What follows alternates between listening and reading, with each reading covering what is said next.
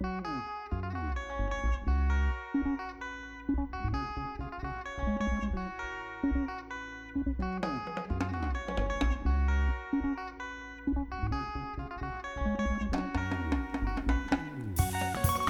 alaikum. May the peace that only God can give be upon you. Welcome to Radio Islam. This is your host, Tariq El-Amin, and we are broadcasting on WCEV 1450 AM, and we're streaming at WCEV1450.com.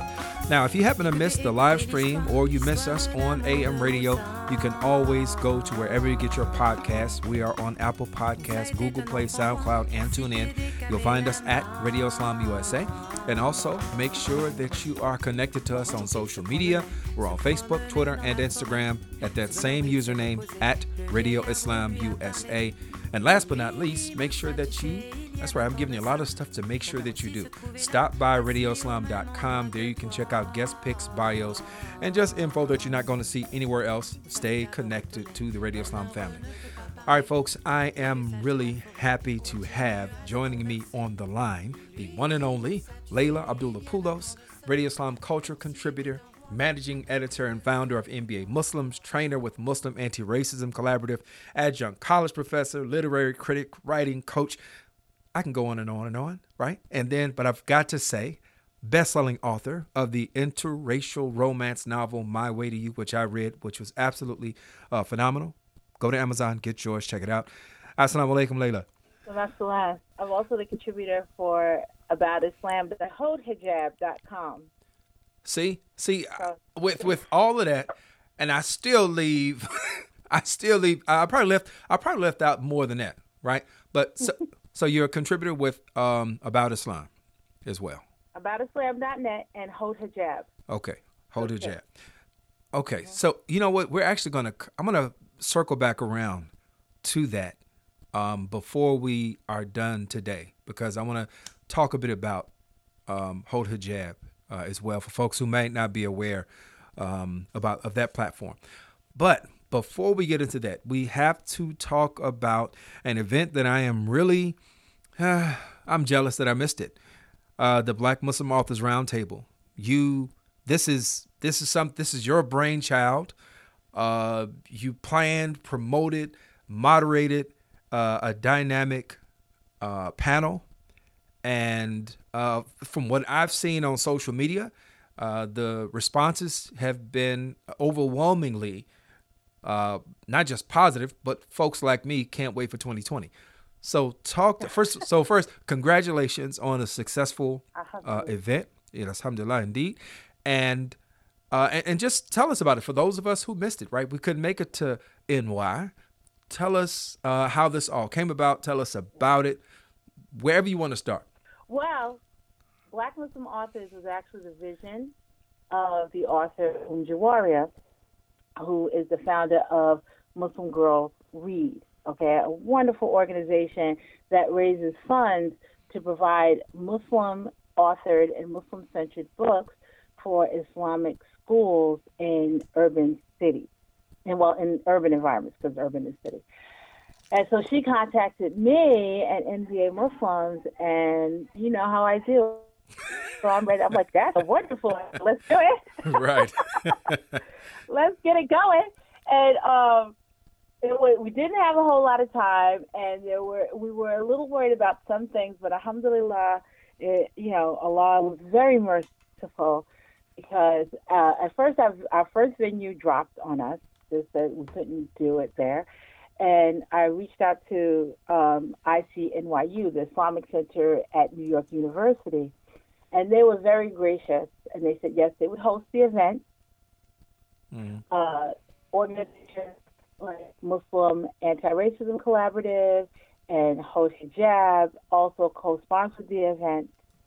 And we were very, very fortunate that Imam Al-Amin Latif from the New York Majlis Ashura agreed to speak there, gave a wonderful speech, as well as Imam Suhaib Webb with New York University, and Khalil Ismail, who, when he said yes, I was over the moon, because he is such a foundational force when it comes to Black American Muslim creatives, and I think Muslim creatives, period, So we had three phenomenal speakers. Umjuaria gave a wonderful speech. All their speeches are on the ICNYU YouTube page, and also I'll be posting them on NBA Muslims.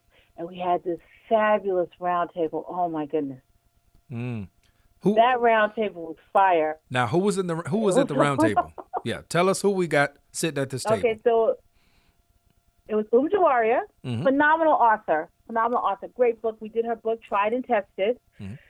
And also she has written children's books and other Muslim urban fiction. She's a spoken word poet, just phenomenal. Can I interrupt you?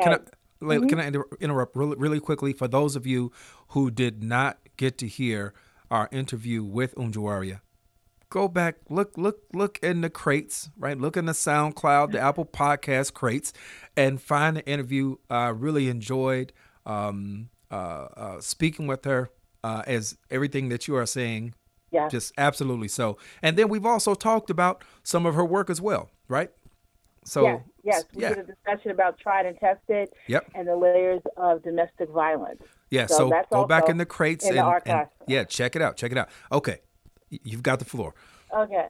So we had Umjuaria, we had Sakina Rashid with Muslim Writers and Publishers, and Halima de la Vera, okay? And she is an author of Not Without My Hijab. She has a children's book version and an inspirational. And she has a play, Not Without My Hijab, that has been, I think, in 5 states, but she's shooting for all 50 of them. Oh, wow. And she has workshops. She has workshops and everything. It was just, we had this dynamic group of Black Muslim women authors in fiction and in nonfiction, and who have professional development services like Muslim Writers and Publishers Association. And so I was lucky enough to moderate it. And I used Toni Morrison as my base for the questions. I asked him 3 questions. And because Toni Morrison just celebrated her, I think, her 80th birthday. And so there were a lot of interviews and everything with her. And so I started to just really look at her work, look at where Black Muslim authorship is, and how Black Muslim authors are actually beneficiaries of the African American literary tradition, of which Toni Morrison is a huge part of. Right. And so I based it off of that. And so I asked questions about mainstream, about the mainstream. We kind of deconstructed that, about self-publishing versus traditional publishing, about challenges that Black Muslim authors and Black Muslim authors face both inside and outside of Muslim publishing, how it can be very, very unwelcoming, a lot of gatekeeping there, and really centered towards certain types of fiction and deriding other types of fiction. Are you saying Layla, I'm sorry, are you saying that gatekeeping that exists, that is in your traditional publishing houses as opposed to Muslim ones, or is it in both? In addition. Oh, in addition to. Okay. It's actually in both, and Black Muslim authors may find themselves in a vice. Mm-hmm. So with traditional Eurocentric, and the people that actually make the decisions very restate. rarely. Layla, I'm sorry, restate. So traditional Black Muslim authors may find themselves in this vice when it comes to non-Muslim traditional publishing and Muslim traditional publishing, or indie pubs as well, because mostly it's indie pubs. They're small presses in Muslim publishing. They're not like the big 5. Mm-hmm. And so outside of the culture in traditional publishing, they will face the same things that many authors of color face, because traditional publishing tends to be very Eurocentric. The people that make the decisions tend to come from very specific backgrounds, and so it is difficult for them to kind of glean and understand and appreciate where the different ways that authors may express themselves, depending on their standpoint that they're coming from, their background, how they choose to express themselves. So Toni Morrison was an example of someone that just kind of didn't care and did her thing. And she became very successful at it, but she didn't care. And in Muslim, when it comes to Muslim publishing, there is generally this perfect type of author that they want, and that is someone that is writing extremely obviously about Muslims. Mm-hmm. Usually children's books authors and YA are chosen. I'm talking about fiction, not nonfiction. I'm centering on fiction. Children's book authors and YA are usually chosen. And so anyone writing outside of that may have an issue. So adult fiction it's very, very hard to get your adult fiction published. And especially if your adult fiction has certain elements in it that I call it selective sensibilities, mm-hmm. that someone who is choosing kind of takes issue with. And so Muslims, they find themselves in that kind of vice where their voices are not appreciated by either traditional non-Muslim publishing or Muslim publishing as well. And so we had an opportunity to discuss that and discuss how it is authors can maintain confidence in the work that they're doing and get their voices out there. And we... Mm-hmm. No, I was going to say, were there any representation from There publishers? were publishers there. There were small press publishers there. I tend not to, when they approached me, I really to Sakina Rashid with Muslim Writers and Publishers, okay, because I self-published by choice, not right. because I don't have a choice. Some people, there's this misconception that every author that self-publishes is because they couldn't find a publisher, which is very far from the truth. There's a growing authorship of self-publishing authors who have decided to publish their books for themselves, to get their voices out there, and really not to deal with the publishing industry, except at certain levels. Some authors do both. Right. Some authors self-publish and also have a publisher. There are very famous authors that started off as self-published, and then they have some work in traditional publishing as well. So there's just this misconception that every self-published author is just really kind of looking for a publisher.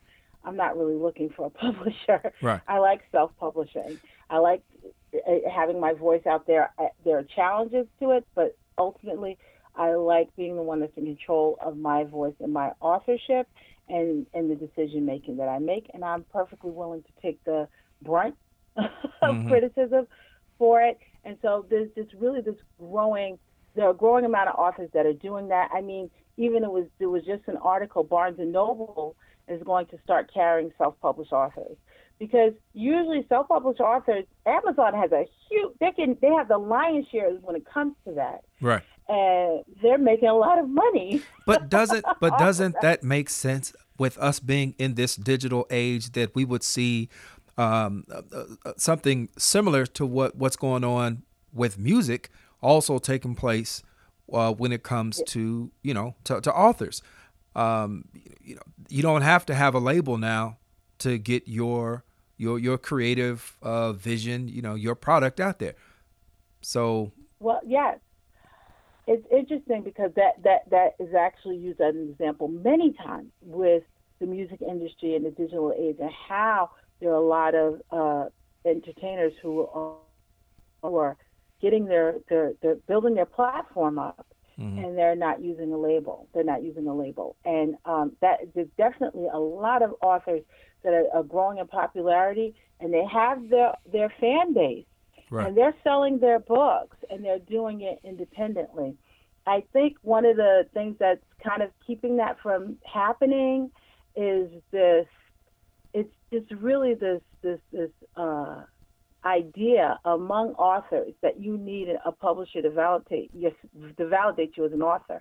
So you'll see a lot of times, and this is among Muslim authors as well, I'm just going to be honest about it, this condescension to self-published authors that traditionally published authors have. They may premise, well, I'm a traditionally published author.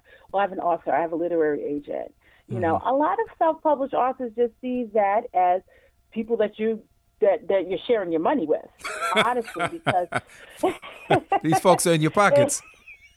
Yeah, it's okay in your pocket. I mean, by the time you get, sometimes your royalty share is very, very low, depending on the publisher, if you're using a literary agent and everything like that. But again, that's not really my wheelhouse. I don't really deal with that at all. I'm really a self-published author. I mean, I do have short stories with an indie publisher, Mm-hmm. and I am working on an anthology with Ron Reiki and Yasir Morsi for Wayne State University Press. So it's not that I think that publishing is the big bad monster. Not totally. But I mean, authors need to make their decision, and to have this cultural idea that somehow a self-published author is not as good an author, or is it validated an author because the publisher hasn't done it. You know, that's just really something held within among authors themselves, Mm-hmm. and really among authors who publish. It's just kind of like this facade that some of them, not all of them, some of them don't care, put on. But, you know, readers don't care. Right. Readers If you're don't self-published care. or not.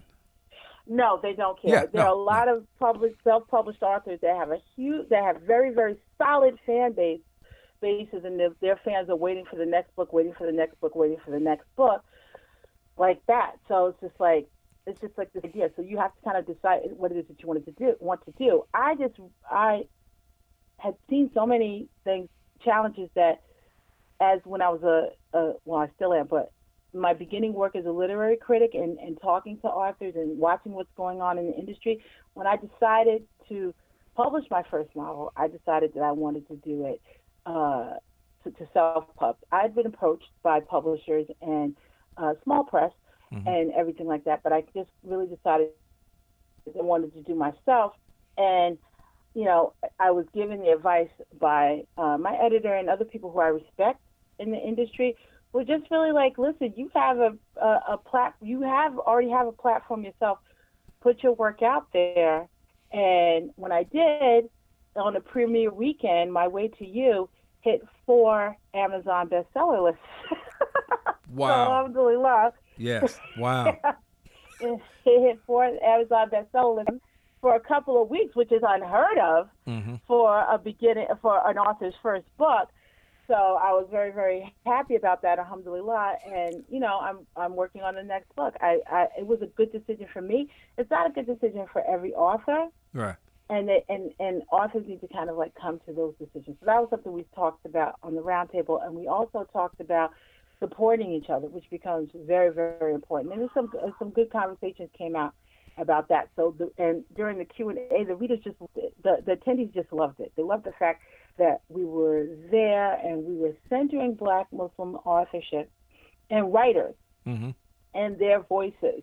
And, you know, a couple of times, you know, the discussion got very, very vibrant. At one time, I told Sakina Rashid, who with Muslim Writers and Publishers, you know, Martin needed his Malcolm, so I'll be your Malcolm.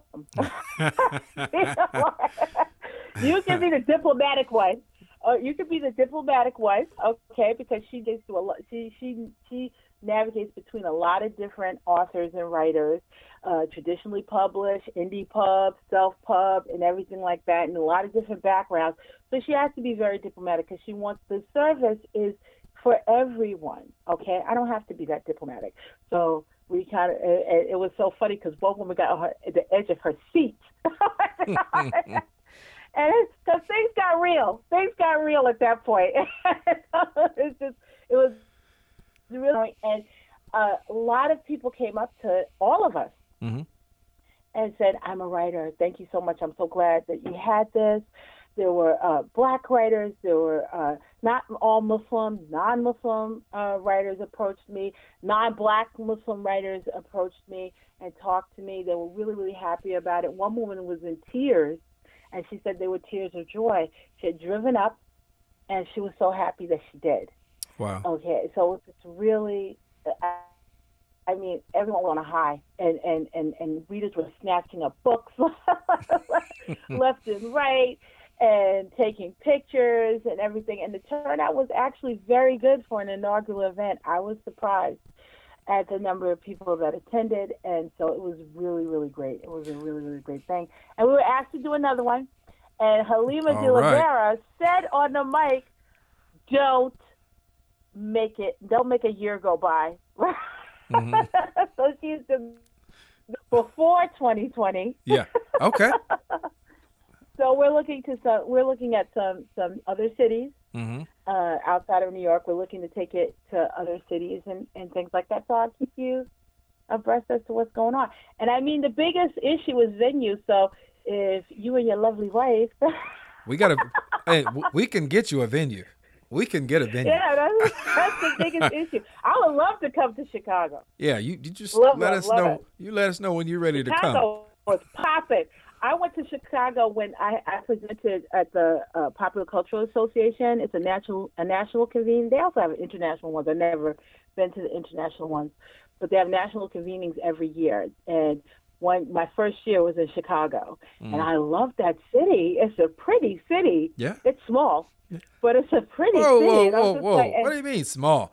I mean, compared yeah, compared to New York, but I mean most places are small compared to New York, but Chicago's Yeah. not small. Come on.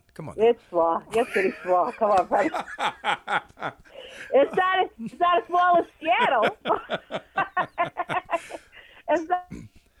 It was popping. I loved it. I loved walking around and everything like that. I loved the halal spots and stuff like that. It was kind of like going to Philly. Oh, really? And so it was just like, yeah, it was kind of like going to Philly when it came to that, like the Muslim population and stuff like that. Another place I want to go to is Detroit. I want to go to Detroit. I've never been to Detroit yet. So I would love to come out to Chicago. So Yeah, we'll talk see, about that. I missed you at the Muslim Arc round table. Oh, Yes, are you going to get me That's right. crying See, about missing the Muslim yeah, you missed that. Arc? Black Muslim Roundtable. Uh-huh. I went to a horror show when it came to that. I'm not talking about that. I'm still traumatized by all of that. And hopefully they'll have another one because we definitely do need another one of those. Absolutely. And I'm gonna inshallah make really sure that I'm at the airport. Like, get up, let's go. Forget it. Like, go out of Kennedy. And we also had a couple of announcements which were really great. I held off on them. Mm-hmm. And it were two things because we didn't want it to be something that's once. So, inshallah, we're planning for future events. And also, there's stuff that we're doing behind the scenes in NBA Muslims and Muslim Girls Read. So, there are two things: the Muslim Author Awards. Okay. So, that's going to be an inclusive award. Mm-hmm. That should be held. I believe we're going to be holding it in late fall, early winter of this year. Wow. Okay. Alhamdulillah. And also a short story contest.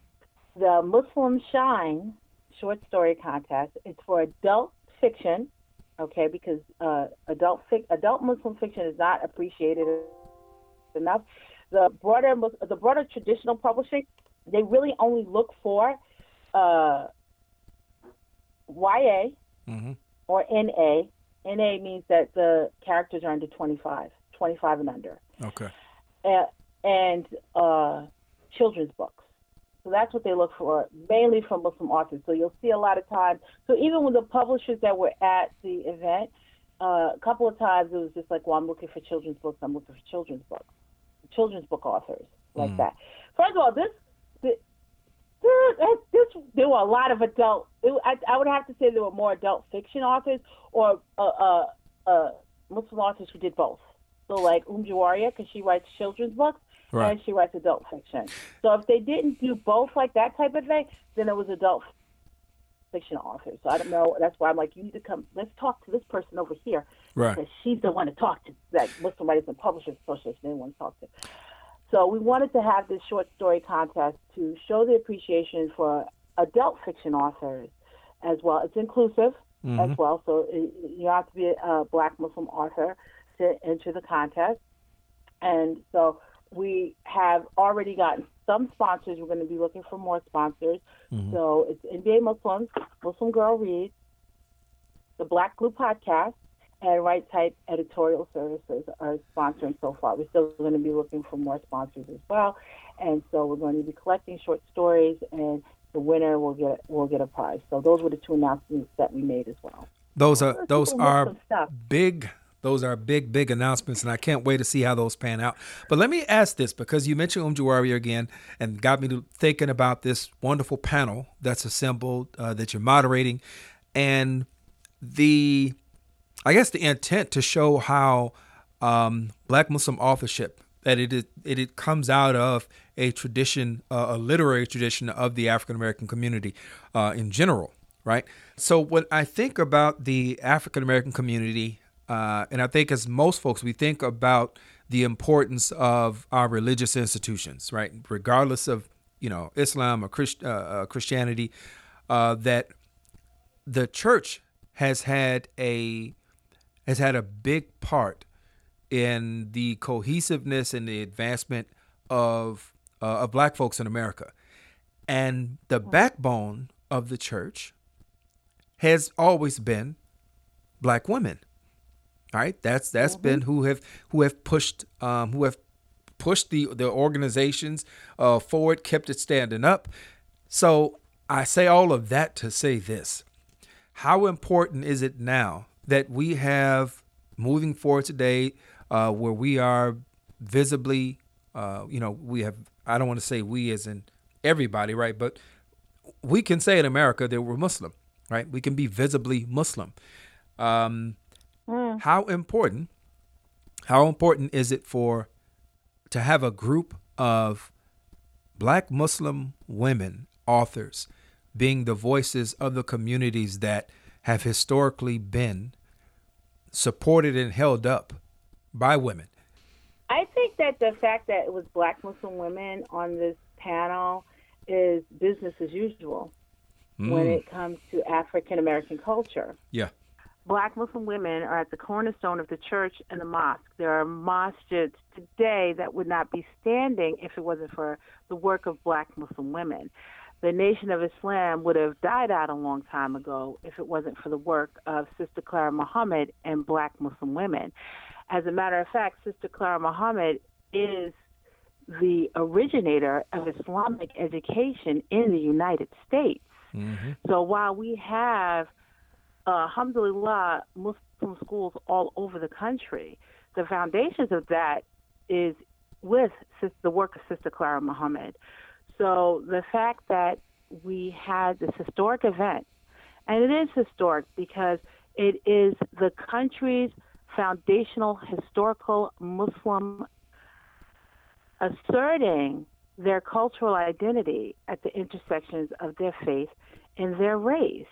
And it is a very, very phenomenal and rich heritage that we have.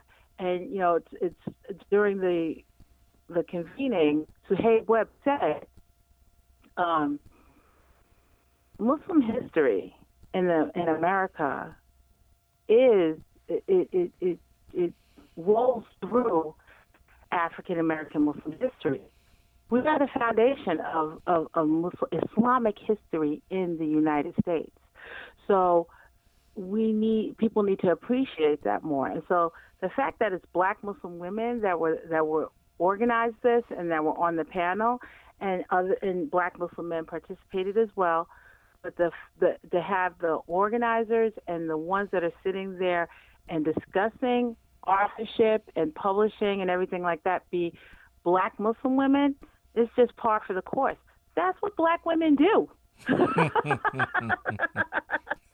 That's what we do. We build the platforms that everyone else can then expand upon. I mean, if you look at the work of Margaret Aziza, yeah, okay, and the Muslim Anti-Racism Collaborative, those educational conversations about anti-racism and intersections of race and faith and everything like that, and intercultural racism between Muslims, and the need for training and producing training so that Muslims can start to purge the disease of racism out of their spaces. That started with her. She's the one that developed all of like that people are now starting to utilize. So Black Muslim women doing this work, we've always been doing this work, and this is just another example of how we do this work and how we want our ummah. And you cannot progress in this society in the United States without black Muslims. And so we need these spaces so that we can coalesce and grow. Mm-hmm. It's very, very necessary. Absolutely.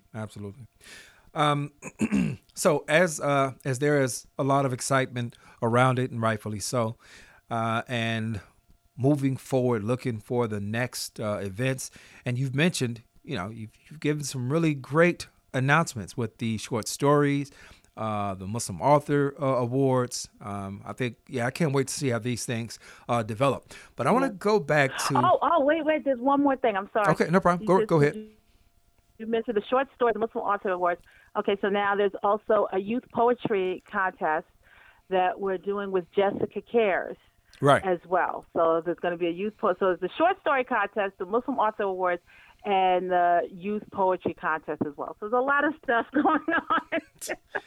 Indeed. There's a lot of stuff going on. Indeed. So you know what? I think this is a good time for us to take a quick break. And when we come back, I want to get into doing a little bit of Twitter monitoring, and there was a really interesting tweet and meme that you were tagged in, and I'm gonna wait until we come back to say exactly what it is, but we want to get into that. So we'll take a short break, and we'll come back and we'll get into that. So folks, don't go anywhere. This is Radio Islam. We're on WCEV 1450 AM. We'll be back in a minute. Sweet strawberry icing. You're in Goodwill, and just past that vintage denim jacket you spot miniature donut earrings. You lean in. That's the scent of shopping success. Because at Goodwill, every item you buy funds local job training and more. So bring home those donut earrings and bring home so much good to your community. Goodwill. Bring good home. Brought to you by Goodwill and the Ad Council. The Syrian Community Network, with offices nationwide, serves its Chicago area clients from its Northside location, located at 5439 North Broadway. They provide housing, social services, education, basic human needs, and food security. The Syrian Community Network has Arabic-speaking staff and is a partner organization of the Illinois Coalition for Immigrant and Refugee Rights. You can get more info by calling area code 872-806-0141. That's area code 872-806-0141, or by visiting their website at SyrianCommunityNetwork.org.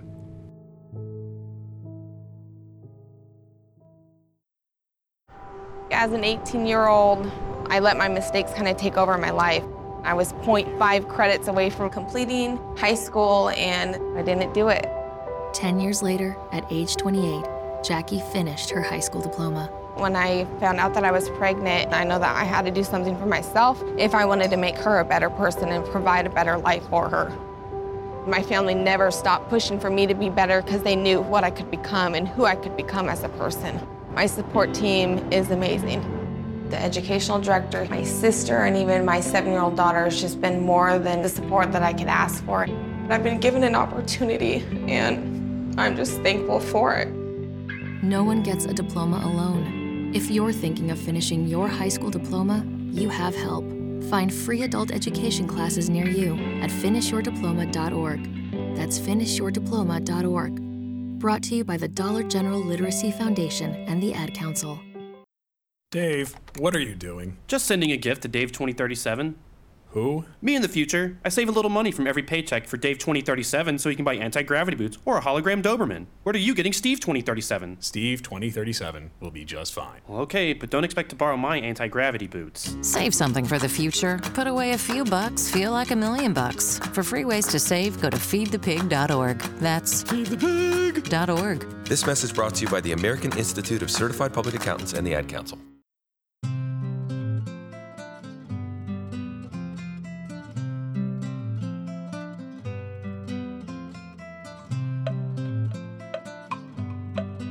Welcome back to Radio Islam. This is your host, Tariq El-Amin, and we're broadcasting on WCEV 1450 AM, and we're streaming at WCEV1450.com. keep up with us on social media, Facebook, Twitter, and Instagram. You'll find us at Radio Islam USA. And also take a moment to subscribe to the podcast. That way, if you missed the live stream, you missed the AM broadcast, you can listen at your leisure. And we are on Apple Podcasts, Google Play, SoundCloud, and TuneIn. You'll find us at Radio Islam USA. Our guest is Radio Islam culture contributor Layla Abdullah-Poulos, best-selling author of the interracial romance novel My Way to You, and a bunch of other stuff. And I listed most of it, and I still got one thing. I still left off at least one thing to which she added on to earlier. So go back to the beginning and you'll get that. So as I said, I wanted to get into a little bit of Twitter monitoring. Matter of fact, I actually think I saw this on Instagram first. So Khalil Ismail, I think this is a meme attributed to him, right? So you got turned into a meme. Tell us about this meme. Well, Khalil Ismail, as you know, he is just really a Renaissance creator, like a Black Leonardo. Yeah. And he does everything: produce, write, screenwrite. So he was nice enough to take pictures at the Black Muslim Authors. And so there's this picture of me, and I can't even remember what I was saying at the time. And so now to meme, and at the top, it's me kind of like looking at people with my hands up because I'm a New Yorker, so I talk with my hands. And it says at the top, I'm going to tell you one more time because I say I'm a lot, okay? Yes, yeah. I have degree after degree, but, you know, I code switch. Right. Black Muslims are not all converts. And so that just kind of blew up. And so it just blew up on Instagram and Twitter and Facebook and everything like that, because a lot of people connected to it, because there's this false assumption that, and specifically African-American Muslims, because there are Black immigrant Muslims who make the same assumption about African-American Muslims. So African-American Muslims are consistently approached with two things, okay? This assumption that they're converts. And there are families, Black Muslim families that are 3, 4, 5 generations in. And also, where you're originally from. So right. I did the where you're originally from before, but this one was really about the frustration that a lot of Black African-American Muslims feel about this assumption that they're automatically converts.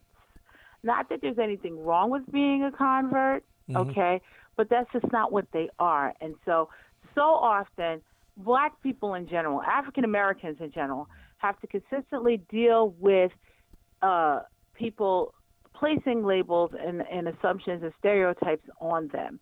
So this just becomes another one. And so it does that, and is also this inference that being a convert, you're not as legitimate a Muslim. Your dedication and observance notwithstanding, that doesn't seem to matter. The fact that you're a convert, which the Sahabiyat were converts. That's right. I just gotta say, the strongest, the best example of Muslims in our faith, in our deen, were converts. Right. It's kind of weird. You know, we go to and we look at their lives and we try to implement the lives of converts. So but for some reason in this culture, when it comes to I think converts in general, because my husband faces it too, and he's not African American, he's not Black. Right. But it's just like African American Muslims. First of all, there's this desire to alienate African American Muslims from the faith period, from the deen period. It's like Donna Austin said, 20, 30 years ago, when he thought of Muslims, he thought of Black people. Right. Okay, he thought of African Americans. And now it seems to have been like this campaign to alienate African Americans from Muslimness as well. So by automatically just pressing this convert label onto all African American Muslims, it's an attempt to delegitimize African American Muslims and African American Muslim culture as well, which this like events like the Black Muslim Authors is very much a pushback against that. So that the meme resonated with a who have to experience that. Do you think that there is any relationship between the size of the Muslim community with relation to the United States population? We're basically 1% of the population. So when you got a minority population, then representation or those who are looked at as the voices of, right, speaking for that community, maybe there's a bit of, I don't want to oversimplify and say it's just a matter of power, but I think that's really what's sticking with me right now. That because it's a minority and because there's a limited number of spaces, I think that folks may feel that are at the table, that it becomes that much more important to control who's at the table. Well, I think that that may play a part of it. I think there's a lot of different layers to it. I think the primary layer is that a lot of non-Black Muslim and Black immigrant Muslim populations are very anti-African American Muslim. There is a lot of bias and discrimination in Muslim spaces against African American Muslims in particular. But there's also a little bit of a cultural divide. I mean, as members of the African American tradition in its totality, you know, we don't necessarily garner a place at the table. We don't seek it at that level. We are very much, you know, kind of like Tulsa, Oklahoma. You know, we're going to develop our own stuff, and we're going to develop our own thing, and then we're going to develop our own platforms. And even like that's reflective in the writing. I mean, a lot of Black Muslim authorship, when you read it, their assertion about themselves and their culture and the faith, the deen, is very much from more of a strong, this is who I am, this is who we are platform, as opposed to trying to explain ourselves for acceptance. So it's not that, you know, there's a couple of things at play here. There's this tradition of creating these spaces and platforms and then then looking out into the broader culture and asserting our positions that way, which was what we've been doing since the Black Muslim movement. Okay, but then there's this other subculture of wanting to be and okay, all right, Layla, you're going to get more DMs, but okay, being as close to proximity of whiteness as you possibly can be, and also wanting acceptance from the broader white culture, because honestly, they're not thinking about Black non-Muslims or Black Latinos or any brown Latinos or anything like that. They're thinking about white people, okay, and getting their acceptance. Which one day we have to go into this whole idea, because I did do a post about the hijabi stereotype. We're gonna have to discuss that. Oh yeah. But so Black Muslims are not necessarily looking for that. So there's this erasure that takes place. And so when we turn around and we start to talk about that erasure that's taking place, you know, that's when we end up getting a lot of aggression. So we're still navigating those things. Right. And so when I started NBA Muslim, it was as a cultural platform to highlight specific cultures, okay? And so this idea that I think that ultimately a lot of Black Muslims do not set right with the idea that it is the broader white culture that defines us and validates us. That doesn't mean you get to erase us. Right. That doesn't mean you get to erase us. But we're not all necessarily looking for that, okay? And the majority, honestly, from my observations, the majority of non-Black And white Muslim culture is looking for exactly that. I mean, you have white Muslims that are not down for it either, like Omar. Oh, sure. Sure. But, it's this idea. And so then they set these things up. And so you'll see it. You'll see articles where they'll be like, oh, well, Muslims are like this, which they really mean a certain segment of Arab, Middle Eastern, or South Asian Muslim population. And they try to set that as a platform for all Muslim culture. That's not going to happen in the United States.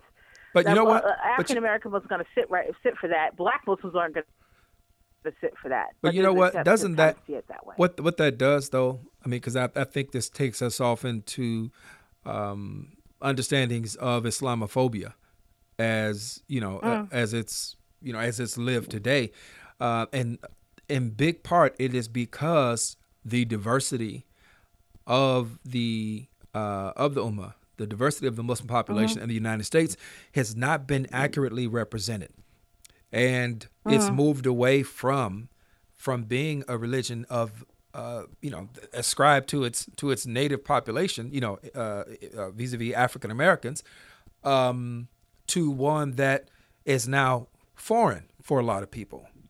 So I think a lot of this, well, at least some of it, right? Not all of it. But there's of course the system apparatus itself, the media, and how we are covered, how we're represented. But it's also by our own through our own complicity, where possibly if we're going to speak about African American Muslims, well, there's not as much of there's not a push for the light, and that's not always the case, right? I don't make a tremendously broad statement like that, because we could also say that also might apply to other communities, other segments of the other community, but it feels like there is a certain amount of complicity that exists within the Muslim community itself in allowing for a very myopic view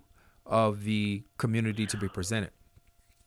Well, there's a duality, because when you look at the broader culture, I mean, Western Eurocentric culture, which is at the underpinnings of American culture, is very oppositional and very binary. It's like an oppositional binary that exists. So when it comes to race, there's that binary of blackness and whiteness, and everyone kind of, like I've always said, are finding their way in between. Some people, it's just obvious, and some people it's not so much.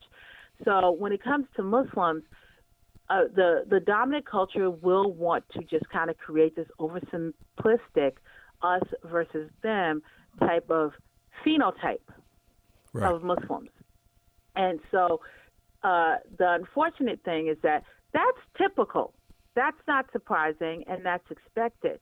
The unfortunate thing is that a lot of non-Black Muslims cater to it because of the bias that exists. I mean, it exists in every facet of American Muslim society, even among social justice organizations. Right. There's bias against Black Muslims and African American Muslims. And so they feed into that.